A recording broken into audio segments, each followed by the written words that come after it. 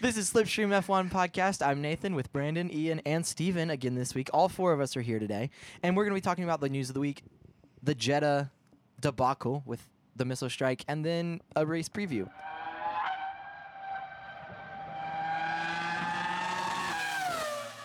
So first, let's go ahead and talk about Red Bull and the obvious issues that they've had with the Red Bull powertrains at Bahrain.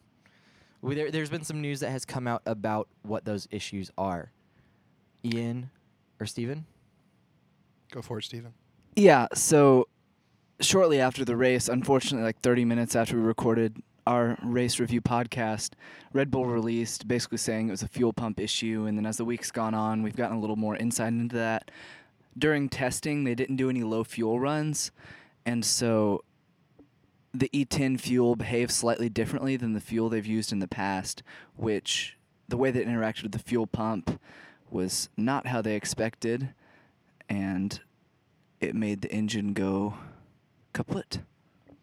I think there were quite a few memes on it, obviously, as if you follow F1, any sort of social media that involves F1. My favorite one was that, because Red Bull powertrains used to be made by Honda, but then Honda just gifted them the engine and was like, here, you can put your name on it, and we don't want to be involved with it anymore. I don't think there was any bad blood. I think Honda was just tired of losing money on the deal. Yeah, that's what it was. The big corporate bosses, they looked at the numbers and they said, no, this doesn't make sense for our bottom line anymore. The advertising we get out of it doesn't, break even for us, especially after the Honda days. And then they win a world championship there last year as Honda powertrains. But, yeah. Yeah, so it's the same engine. A lot of the same people, at least with the Red Bull side, working on it. The joke was, though, that Honda, being a Japanese company, left instructions that were only in Japanese. Well, Honda's sister team, AlphaTauri, who also technically has a Red Bull powertrain engine, has a Japanese driver. And his car was the only car that was running this weekend. Because he's the only one who could read the manual. Because he's the only one that could read the manual. But, you got to be a little easy on him. One, it's the first race. In a new regulations. I mean, a lot of things are going to happen. It's not just... It's the same engine for the most part, right? But what it also is, it's a different fuel entirely, right? And we've talked about the switch to E10, and you mentioned that. And that has a huge change. Corn gas. Corn. Corn. Good old Iowa corn.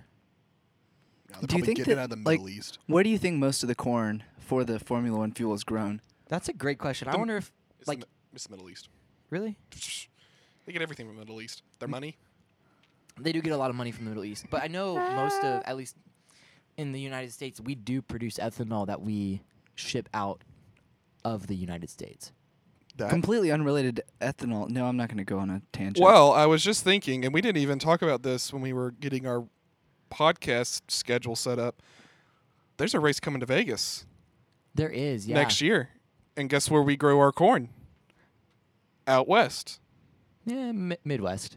Midwest. Yeah, Which is surprisingly more east than west in terms of continental U.S. It was called the Midwest back when it was the West. And then they switched it to the Midwest when there was more West that just appeared. And that's There's some insight for our 3 international listeners. the one person in Belgium and the 2 people in the UK who, according to our analytics, listen to this. Now you know. You are valued. You're welcome. Yeah. And thank you. Thank you for listening. Yes. Share with your friends.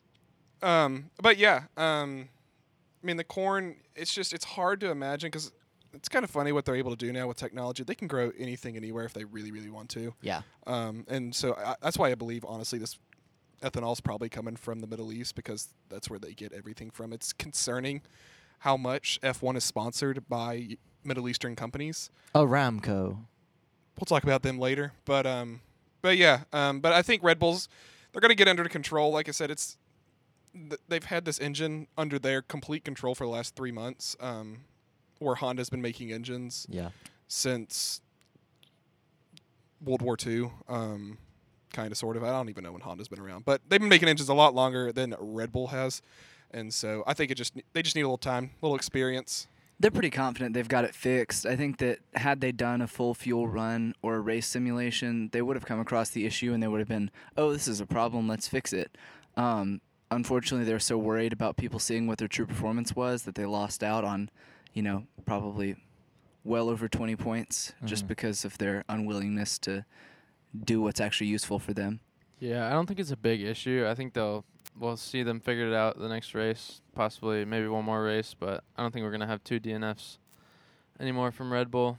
But AlphaTauri did have a little bit of a different Mhm. failure. They had a MGUK failure, which is like the electrical generation unit for the F1 cars that overheated, and that's what caused Pierre Gasly's fire.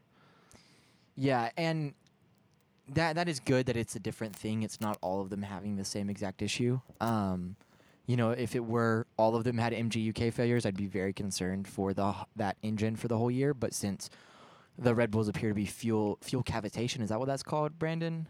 Something like that? Yeah, it's cavitation in the pumps, the fuel pumps, which basically just destroys the pump. So that's what happened to Red Bull. Yeah, and that's where like air gets in there, kind of, or something Yeah, like little that. little air bubbles get in the pump, and when it goes to from vacuum to under pressure, that gap closes really fast, and it takes chips out of the metal in the pump. And when you have chips out of the metal in your pump, that's not a good thing. No, it is not.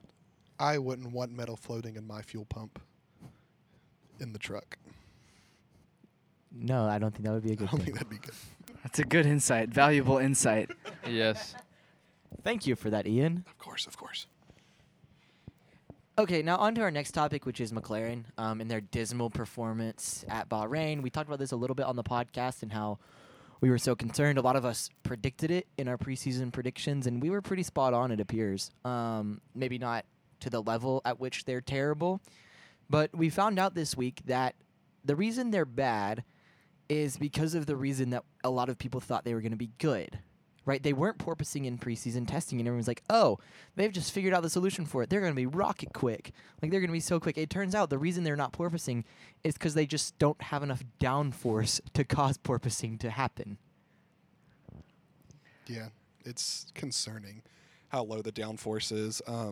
Lando has talked about it more than Danny, but they seem a little happier at Jeddah this week. I know watching FP2, Lando looked a little better. Mm-hmm. He was, I think, 7th or 8th out I think there. it was P7. Yeah, he was P7. And so he looked better. And Danny was P14, which, I mean, that's not brilliant, but better than P18.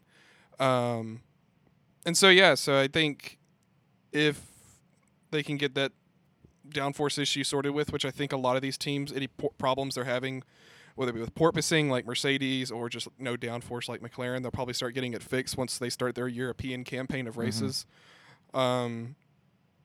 They'll go from there, but for right now, it's just It's gonna be kind of have to live with it. It's really unfortunate for Danny too, because going to Australia, really hoping he would have a good car to maybe challenge for a win at his home race for the first time. But it's just not looking good for McLaren. Not gonna happen. Yeah, that's No, just, not that's at not all. gonna happen. I mean, I watched FP2 in full. Mhm. Not in class, I promise, Mom. I watched FP2. I also was not in class. Absolutely, I was absolutely not in class. But no, I watched FP2, and I mean, Lando literally turned the wheel on his car, and the car just didn't move. Yeah. There's zero downforce on that car. I think they'll be better at a track like Jeddah because it suits them a little bit better without because Bahrain's kind of a low speed track. It has a lot of low speed corners, whereas Jeddah is like all really quick speed corners basically. All the corners that they say are on the track when they're barely even corners, and then a few like medium speed and that's it. So I think it could work a little bit more to their favor. Maybe not enough to be one of the better cars there, but hopefully they won't be the worst car this week. Yeah, because I know some teams like Haas didn't look brilliant. I think a midfield team like that, they're gonna struggle. Some tracks are gonna be good. Some tracks are not gonna be so good. It's just something that fits their thing better. Which Haas was having trouble anyways with their power unit today. Yeah. But for right now, Mick's car looked all right. He was able to get a good number of laps in. Yeah, we'll talk about the free practices once we move on to Jeddah. But I did see Andreas Seidel today, or no, this week. He said that the McLaren drivers deserve a better car. and they do. Yeah, for sure. I think it's interesting, though, that the team boss is saying that, and, he's kind of the one in charge of making sure they have a good car. Yeah, Andreas Seidel's kind of forgotten about, which is funny too, because everyone thinks that Zach Brown is their team boss, but they're not. I mean, he's not. He's not. Andreas's. He's the CEO. He's Andreas's boss. Yes. He's the like boss. the Lawrence Stroll of McLaren, kind of. Daddy's cash. Daddy Stroll, Papa Stroll. Also with Papa Stroll, speaking of, I heard that he went on a very large, like, angry tirade after the race, like with the entire team, in Bahrain, because they were just absolutely nowhere. And he basically like pulled everyone together and was like yelling at them for like half an hour about how it's just unacceptable. Well, when you have 1, not a good car, 2, a pay driver, and 3, a driver that hasn't driven full-time in Formula 1 since 2019, I'm not sure what he's expecting. Yeah, and the other thing is, too, like, to an extent, he also has to take ownership of this because a lot of the reason that, what's his name, who just left and went to Alpine? Oh, Otmar? Otmar. Yeah, a lot of the reason Otmar left is because of the micromanaging that Lawrence did himself. Like, he wanted to be involved. There's been a lot of credible reports that he was sitting in on technical meetings all throughout the production of this car and the design of this car, which, you know, maybe sitting in on a meeting here or there to kind of get an idea of where they are or, you know, have them present to you is one thing, but to regularly be in the technical meetings, giving your input as someone who's not an engineer doesn't quite make sense. Yeah, micromanaging. I think he's used to micromanaging like his businesses, which he's good at. But when you're trying to micromanage engineering a F1 car, it doesn't work all that well when you don't know anything about engineering. It's a very specified field, and someone who, even if they're in at all a related field, it's not going to be a one-to-one comparison. And so you're really wasting the time and money which you yourself are spending. So, like you said, the willingness to take ownership. I think that we've seen some reports that suggest that Aston Martin is going to roll out an entirely new car here in the next month and a half. It'll be interesting to see whether or not that's true. In the meantime, I would not expect to see a dramatic improvement of their car. They made a couple of changes. They changed their front and rear wing, and in order to make them lighter, they're just not painted. So it's just a black carbon fiber finish because they felt like the paint was adding too much weight. That 40 grams of paint. Is Hey, just it too worked much. for Haas. They got rid of the Earl Cali stickers, and you saw how it worked for them last week.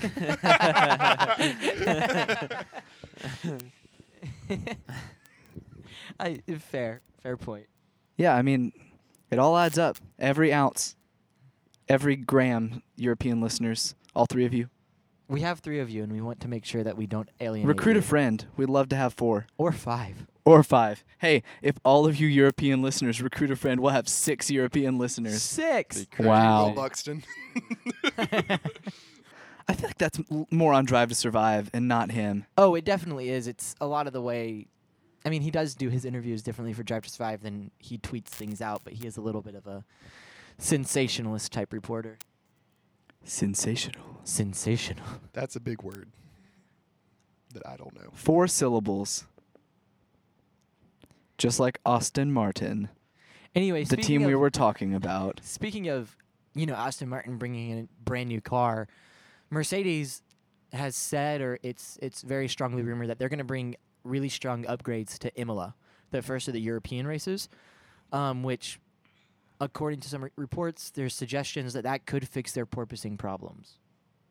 Yeah, I think that I briefly talked about this during one of our previous podcasts of porpoising is an aerodynamic issue, and any mechanical solution you provide to it is a Band-Aid. So the stuff they've been doing of raising the car, stiffening the suspension, it's all just a Band-Aid fix. Mm-hmm. And so, especially at a track like Jeddah, where it's a little bit smoother, it may seem like they've made some improvements, and they probably have, but I wouldn't expect to see them consistently competing for poles and race wins until they make that aerodynamic change. Yeah, I was watching Jeddah, and I mean, I don't know if it looks better because there was an onboard and a shot of Lewis's head, and it was just bouncing around like Bobblehead. No, it looked like a bobblehead. It was insane. And Jeddah is one of the smoothest tracks on the calendar. I mean, many sections of it were paved just a couple weeks before they raced there in December last year. So it is 4 months old at the oldest in a lot of parts, and so it is a very, very smooth surface, and there shouldn't be a reason for them to be bouncing outside of the porpoising. Yeah, I mean, it's not the track. I don't think it's the track. It's just Mercedes aero design. Yeah, and it's pretty clear that it's causing them issues with lap time and even in ways that you wouldn't think, where it's simply just, oh, they don't have the grip because they're bouncing too much and their downforce is inconsistent. It's also where, like, their head is shaking so much they can't quite tell which braking sign that is in the braking zone. Is that the 150 meter? Or is that the 100 meter?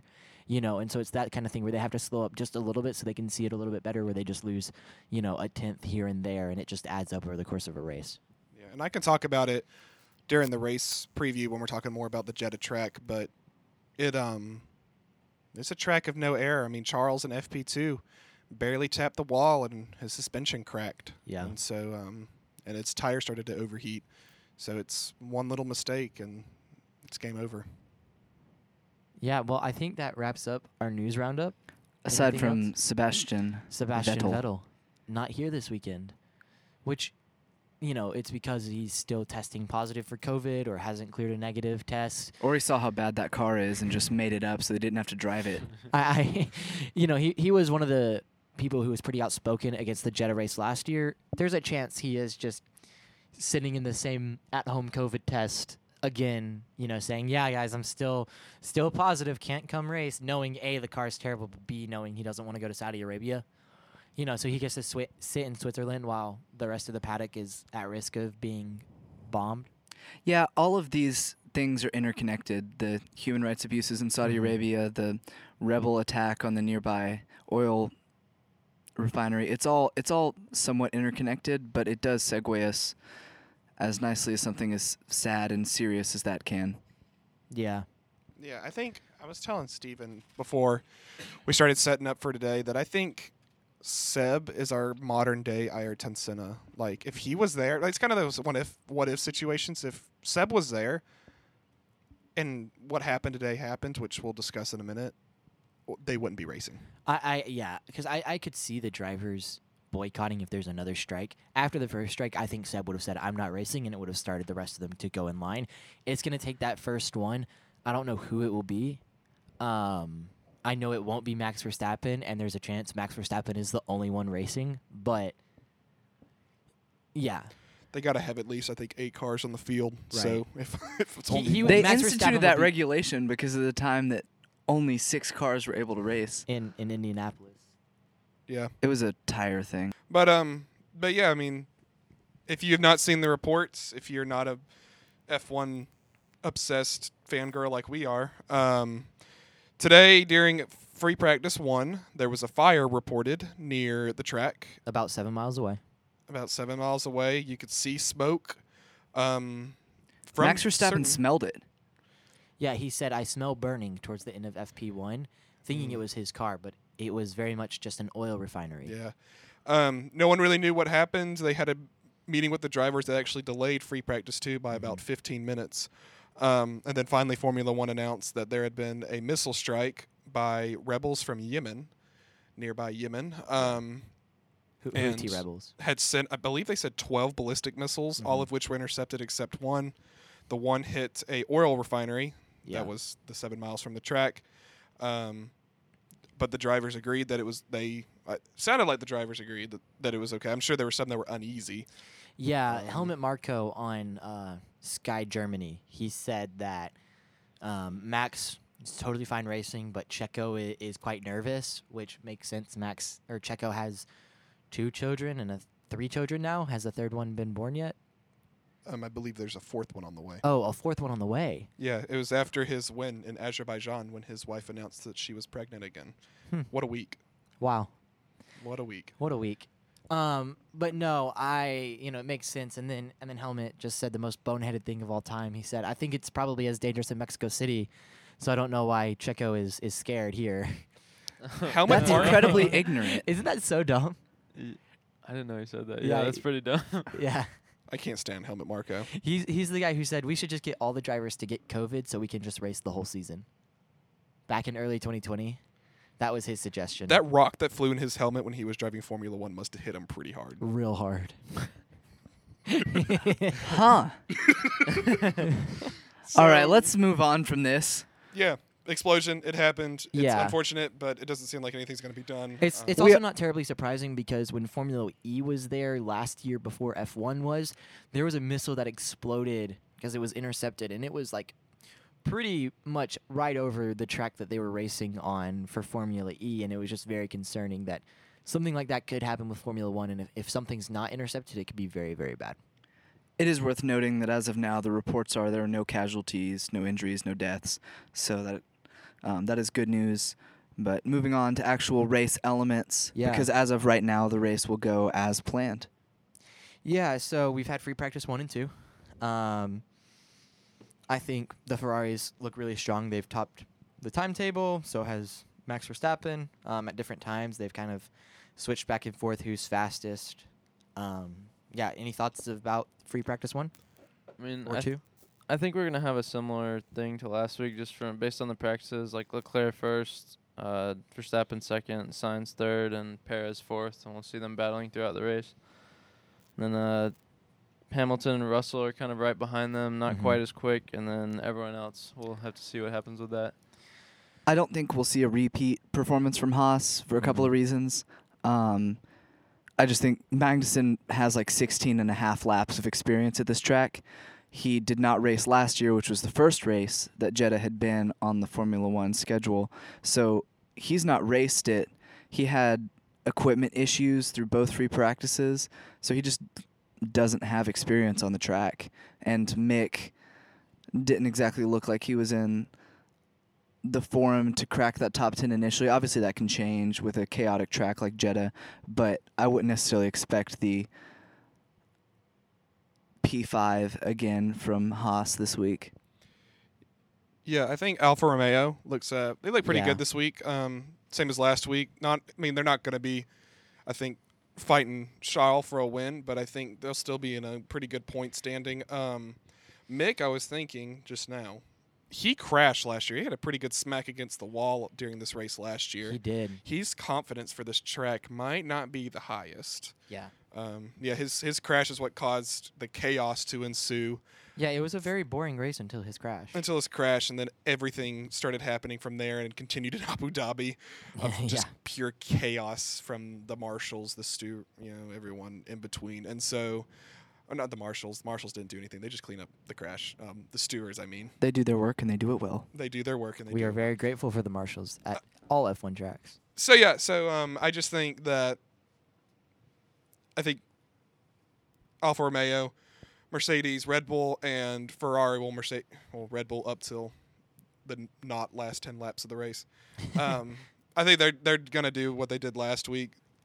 Pretty consistent. And then beyond that, I think McLaren's showing a little bit of improvement. Williams is looking worse.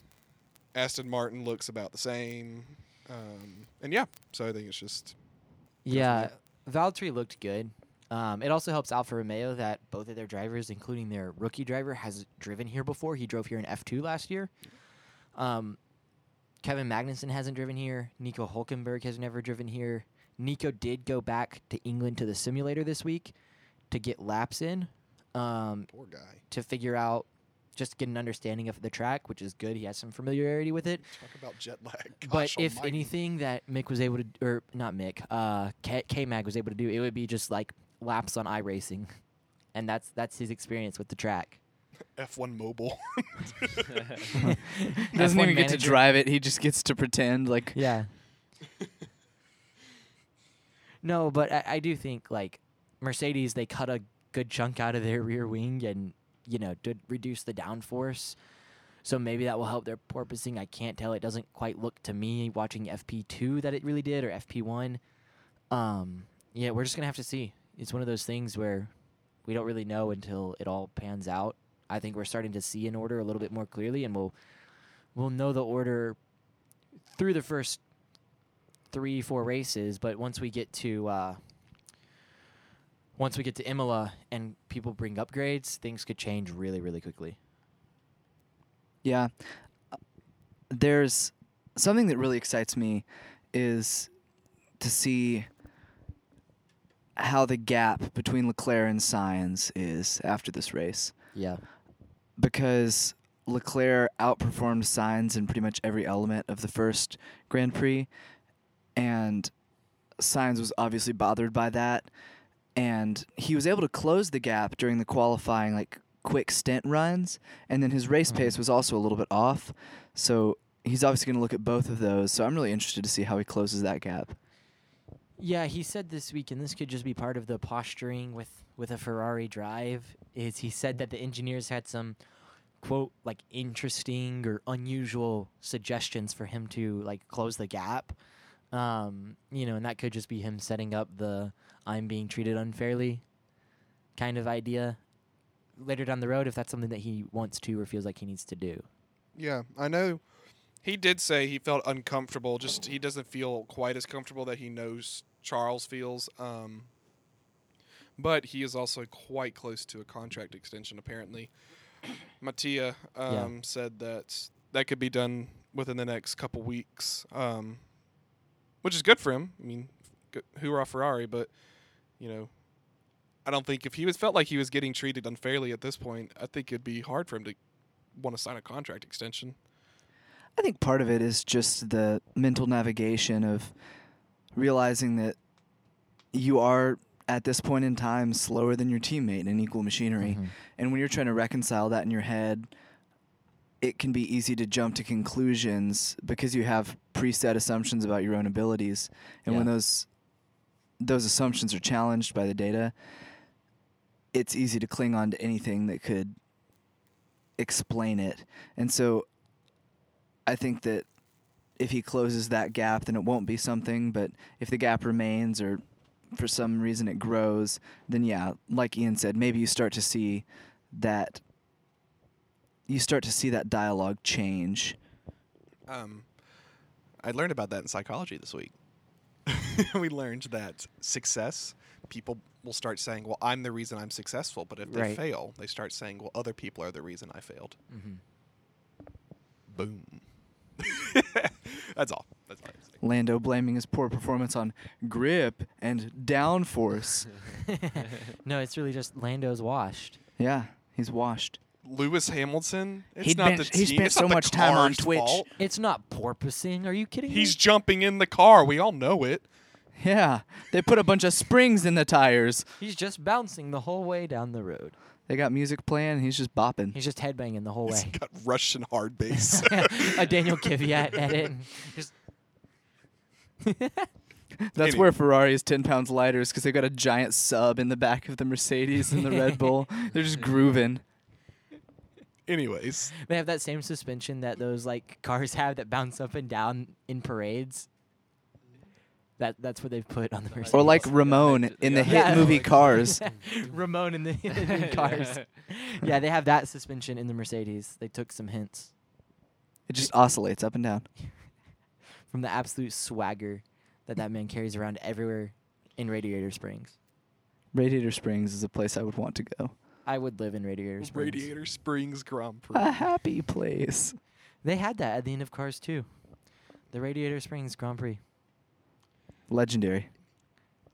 On the dirt Anyway. track. Take Anyways, F1 cars to the dirt track. Oh, yeah. That That would be work. fun. Max would That win. would be cool. They've done that before with Red Bull. Actually, Kimmy would have won, but Anyway, on to a more productive topic.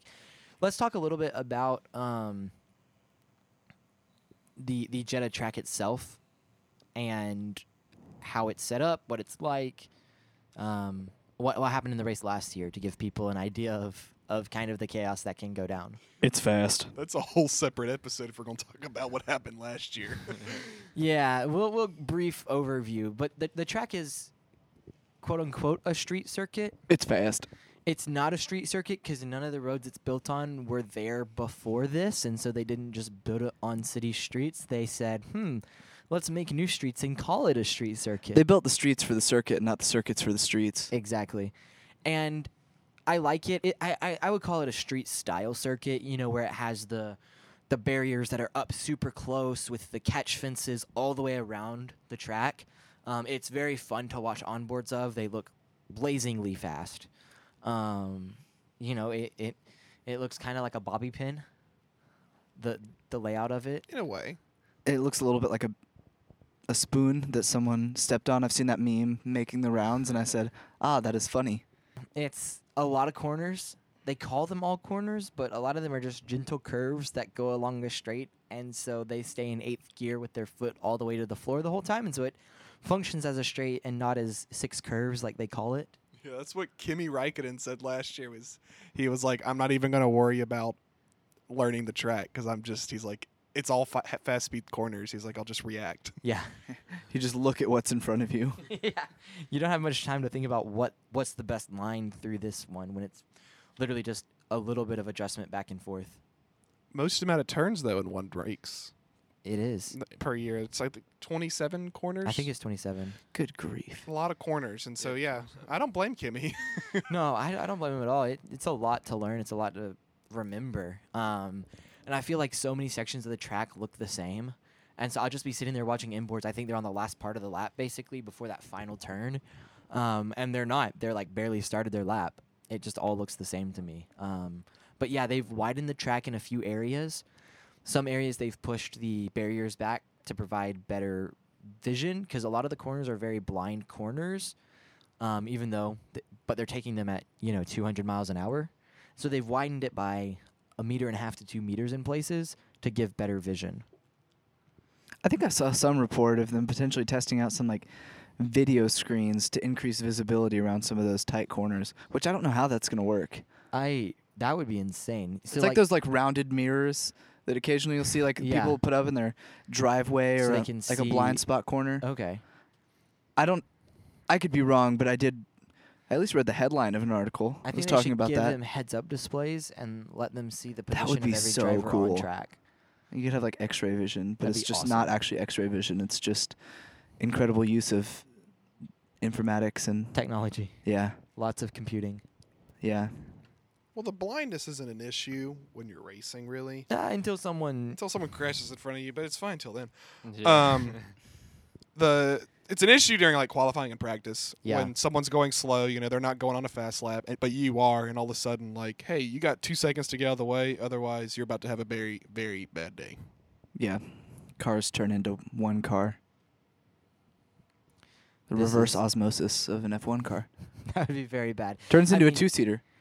It happens also at... Turns into a 2-seater. Yeah, it's like a...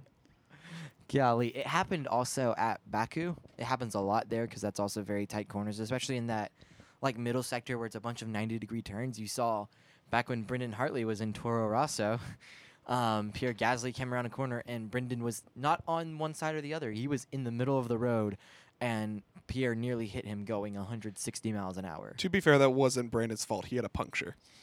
Yes, but his engineers also weren't telling him, to get to the side of the road. Yeah, it's also harder on street circuits to have depth perception. You can't Yeah. tell if that driver's going fast or slow, so they kind of just want to assume they're going fast, and then they're like, oh, snap, that car's getting close really quickly. and Yeah. They got to get out of the way. I was wondering why the baseball was getting bigger. Then it hit me. Exactly. Except a car. Sorry, that was terrible. And that's what you don't want sorry. that for a car. Like last year, you saw Mazepin run into the back of George Russell, which one of the few accidents that wasn't Mazepin's fault that year. It was just an unfortunate set of events ahead of him that caused like 4 retirements at once. It can cause pure chaos. You look at F2. Remember that F2 feature race, the crash that happened in that last year with... Got to narrow it down. They were like 10. Yeah, well, at the start of the race with Fittipaldi, where he basically like ran into the back of somebody else because Yeah, that he was person knocked stalled. unconscious, Yeah.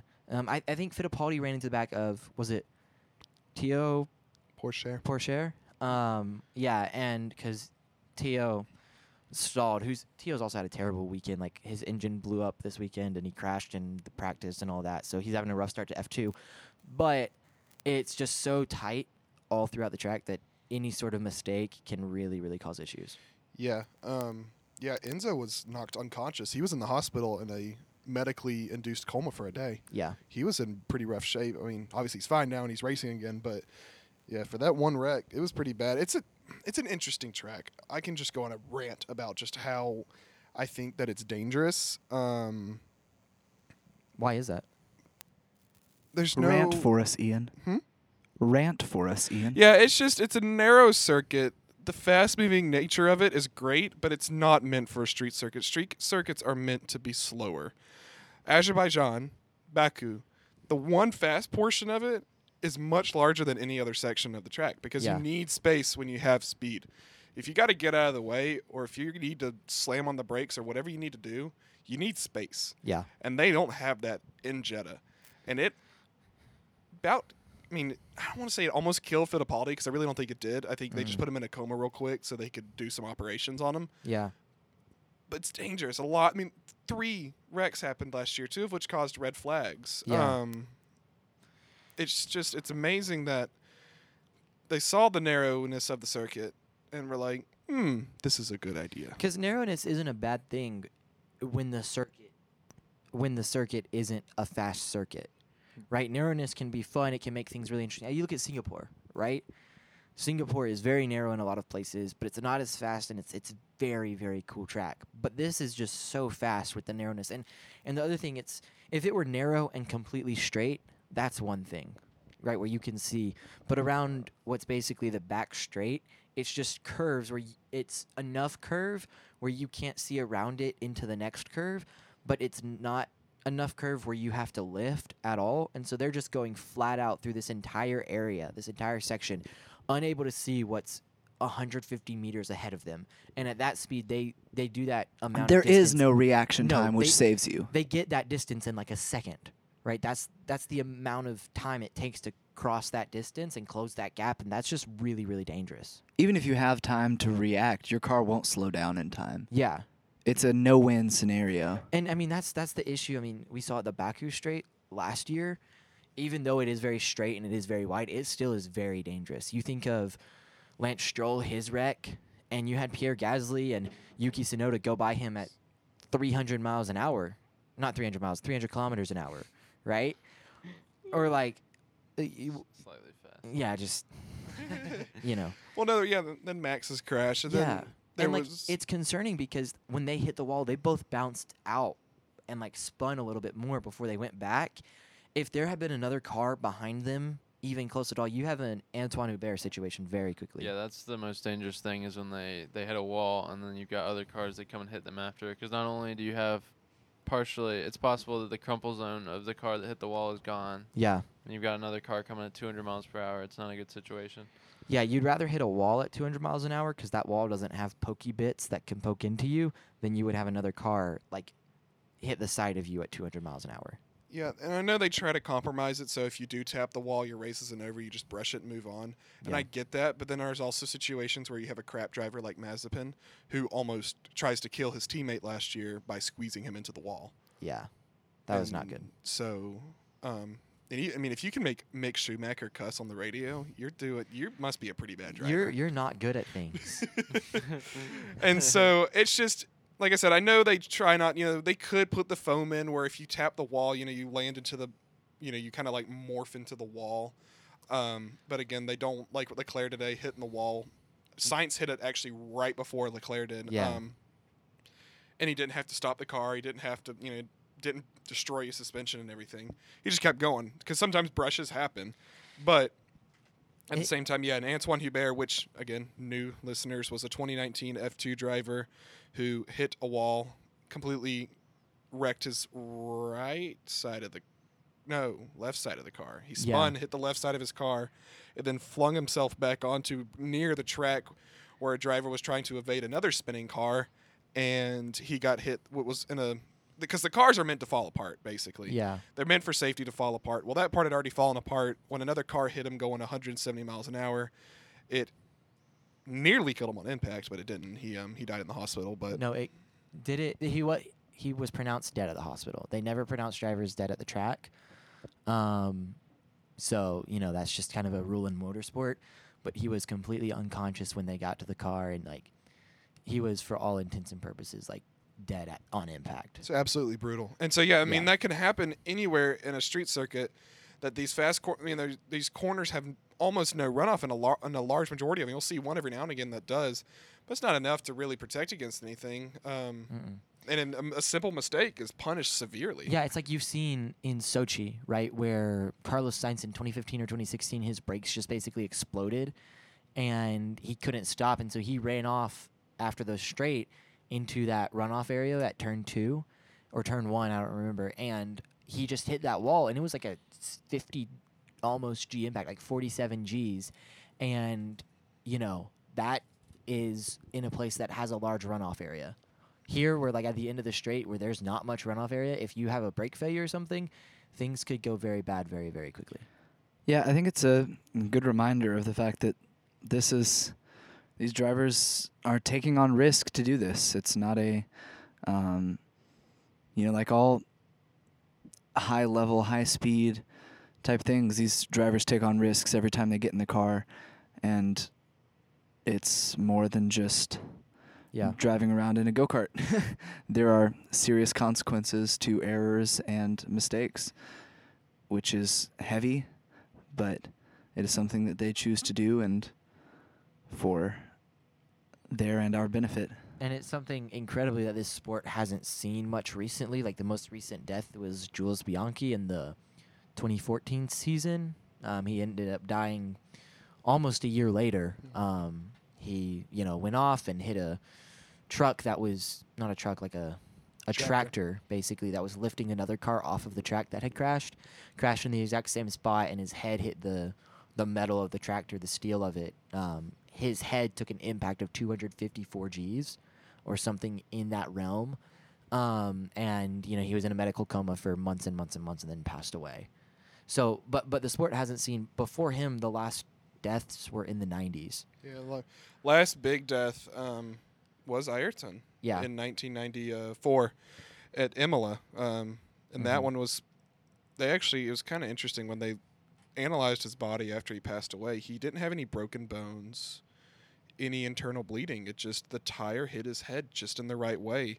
And that's one of the main reasons, including, and then Jules' wreck, why we have the halo nowadays. They have been pushing back against the idea of a halo for ages and ages or something like that after Ayrton's death and everything. But then once Jules' death hit, it was like, this is 2015. Like, we can't have accidents like this anymore. And I think that's why you've seen the cars get heavier and heavier over time. It is for safety. And so, they're not as throwable into the corners. They look a little clunkier, just out on track going through corners than they might used to have. But they are safer by a lot. Yeah, and safety regulations have gotten a lot better. It's still a dangerous sport, but it's a lot safer than it was 10 or 20 years ago. Yeah. Yeah, so it's unfortunate, and again, I don't really like the idea of Jeddah. And I told some, Facebook warrior down in his mom's basement, yes, it's entertainment, but I don't like people dying for my entertainment. Yeah. We're not living in the Roman times. Yeah, we don't go to the... We're not barbarians. Yeah. We don't go watch the person get eaten by the bear on the Friday night. Like, that's not what we do anymore. We are Americans, but we still don't like that kind of stuff. Yeah, and we've seen the benefits of the Halo multiple times, especially with the Romain Grosjean crash. I don't think there was any way he would have survived that. Absolutely not. Without the Halo. And there's a few times our cars have jumped up on top of other ones, and the wheel would have hit someone. Charles Leclerc, he would have been very seriously injured his first year. Lewis last year. He got a wheel mark on his helmet. Yeah. Had that Halo been there to brush most of that weight away, that would have landed directly on his head and compressed far more than it did, and that would have very well could have been, a serious injury. Or death. Yeah, which we're glad it wasn't. Yeah. We're glad that these safety regulations are in play, but this is heavy, and we probably need to wrap up our race preview. Yeah, I agree. I was just about to say the same thing. Let's talk about predictions for the race. Real quick, just rapid fire. Pole position, winner, and then the number of safety cars and or red flags. 100. No. So I think Leclerc gets another hat trick. He gets pole, win, fastest lap. Wow. I think that car is just really good, and I think the other ones will catch up, but I don't think they catch up this week. I think as far as safety car incidents, I don't know, I'll say 8. Why not? Wow. Safety car / red flags. What? We're going all in. This race will last 4.5 hours. Yeah. That race has got to get done at some point. I got work that I got to go to before. Well, or after. you have to sit through all 8. Are we counting like if it's a yellow? You made these. Why are you asking us for the technicals? If it's a safety car first and then they go as a red flag, does that count as 1 or 2? It's 2. Okay. Okay, fair enough. I'm doing that because I may have flown too close to the sun. Okay, I have my predictions. Max Verstappen pole, Carlos Sainz win, and then I think there's going to be 5 safety car or red flags incidents through the race. So my prediction is, I think we're going to see Leclerc get pole again. I think Leclerc win as well. Assuming Red Bulls fix their fuel pump issues, I think Verstappen will be second, and then either Sainz or Perez third. And then I think there'll be 4 safety car / red flags. Wait, did you say a hat trick for Charles? No. Or Who's your fastest lap? fastest lap is say Verstappen. I got everything Brandon's got except Charles' hat trick, but I think 4. So Charles will have pole position on qualifying on Saturday. I think he'll get the race win, and I think he will have the fastest lap. And then, I think there will be 4 safety cars plus red flags. Y'all are going to look silly when 3 cars make it to the finish. yeah, when there's 7 DNFs in the first lap. Nico Hulkenberg gets his first F1 podium. There could be 3 cars still in the race, and Nico Hulkenberg would finish 4th. He is just that. And those 2 other cars would be 2 Williams and his teammate. Yeah. That's why I have Carlos Sainz winning, is because I think there's a fair chance Leclerc and Verstappen tangle at some point. Whether or not they have An incident. Whether or not they retire is, I'm not going to predict, but I think it will drop both of them back at least far enough to where Carlos can get that maiden win. Red Bull still hasn't figured out their power engine, and Max accidentally throws it in reverse. On the start, can you imagine Crofty just goes, lights out, and away we go, and then he just starts going backwards. Alrighty, well, we have had enough tomfoolery that we have had to cut out. We're going to go ahead and end the episode. Thank you so much for listening. Go follow us on Instagram at SlipstreamF1Cast. Go follow us. Send us a DM if you enjoyed it or hated it. Rate it if you liked it. Share with your friends. Don't rate it if you didn't like it. If you didn't like it, we just would rather you DM us your hate so we can think about that as we go to sleep every night and be sad. And American listeners, we didn't forget about you. I know that we've been pampering our European listeners, but we love and value you. Yes, American listeners, a.k.a. all of our friends. All listeners. Yeah, it's just our friends. It's just our friends. It's literally just our friends Well, listening to this. We have our one friend from UK that's listening. There's 2 UK I don't know if she listeners wants me by to the give her a math. shout out, but she's there. We've made some friends in Europe, and so we thank them for listening. And follow our page. Yeah, and all of our friends who are listening, you're all our friends, whether we know you or not. Everyone listening, Aww. we want to be friends with you. So DM us on Instagram. We don't bite. Did we say our tag on Instagram? Yeah, Slipstream F1Cast. Yeah, that. Our outro shouldn't be a minute and a half long all the time, but it always is. But yeah, thanks for listening. We'll see you after the race for a race rundown Review / chaos. Just debrief as we're all trying to understand what happened, whether it's crashes or missiles. We'll be here to talk about it with you. Toodles. Bye-bye. See y'all.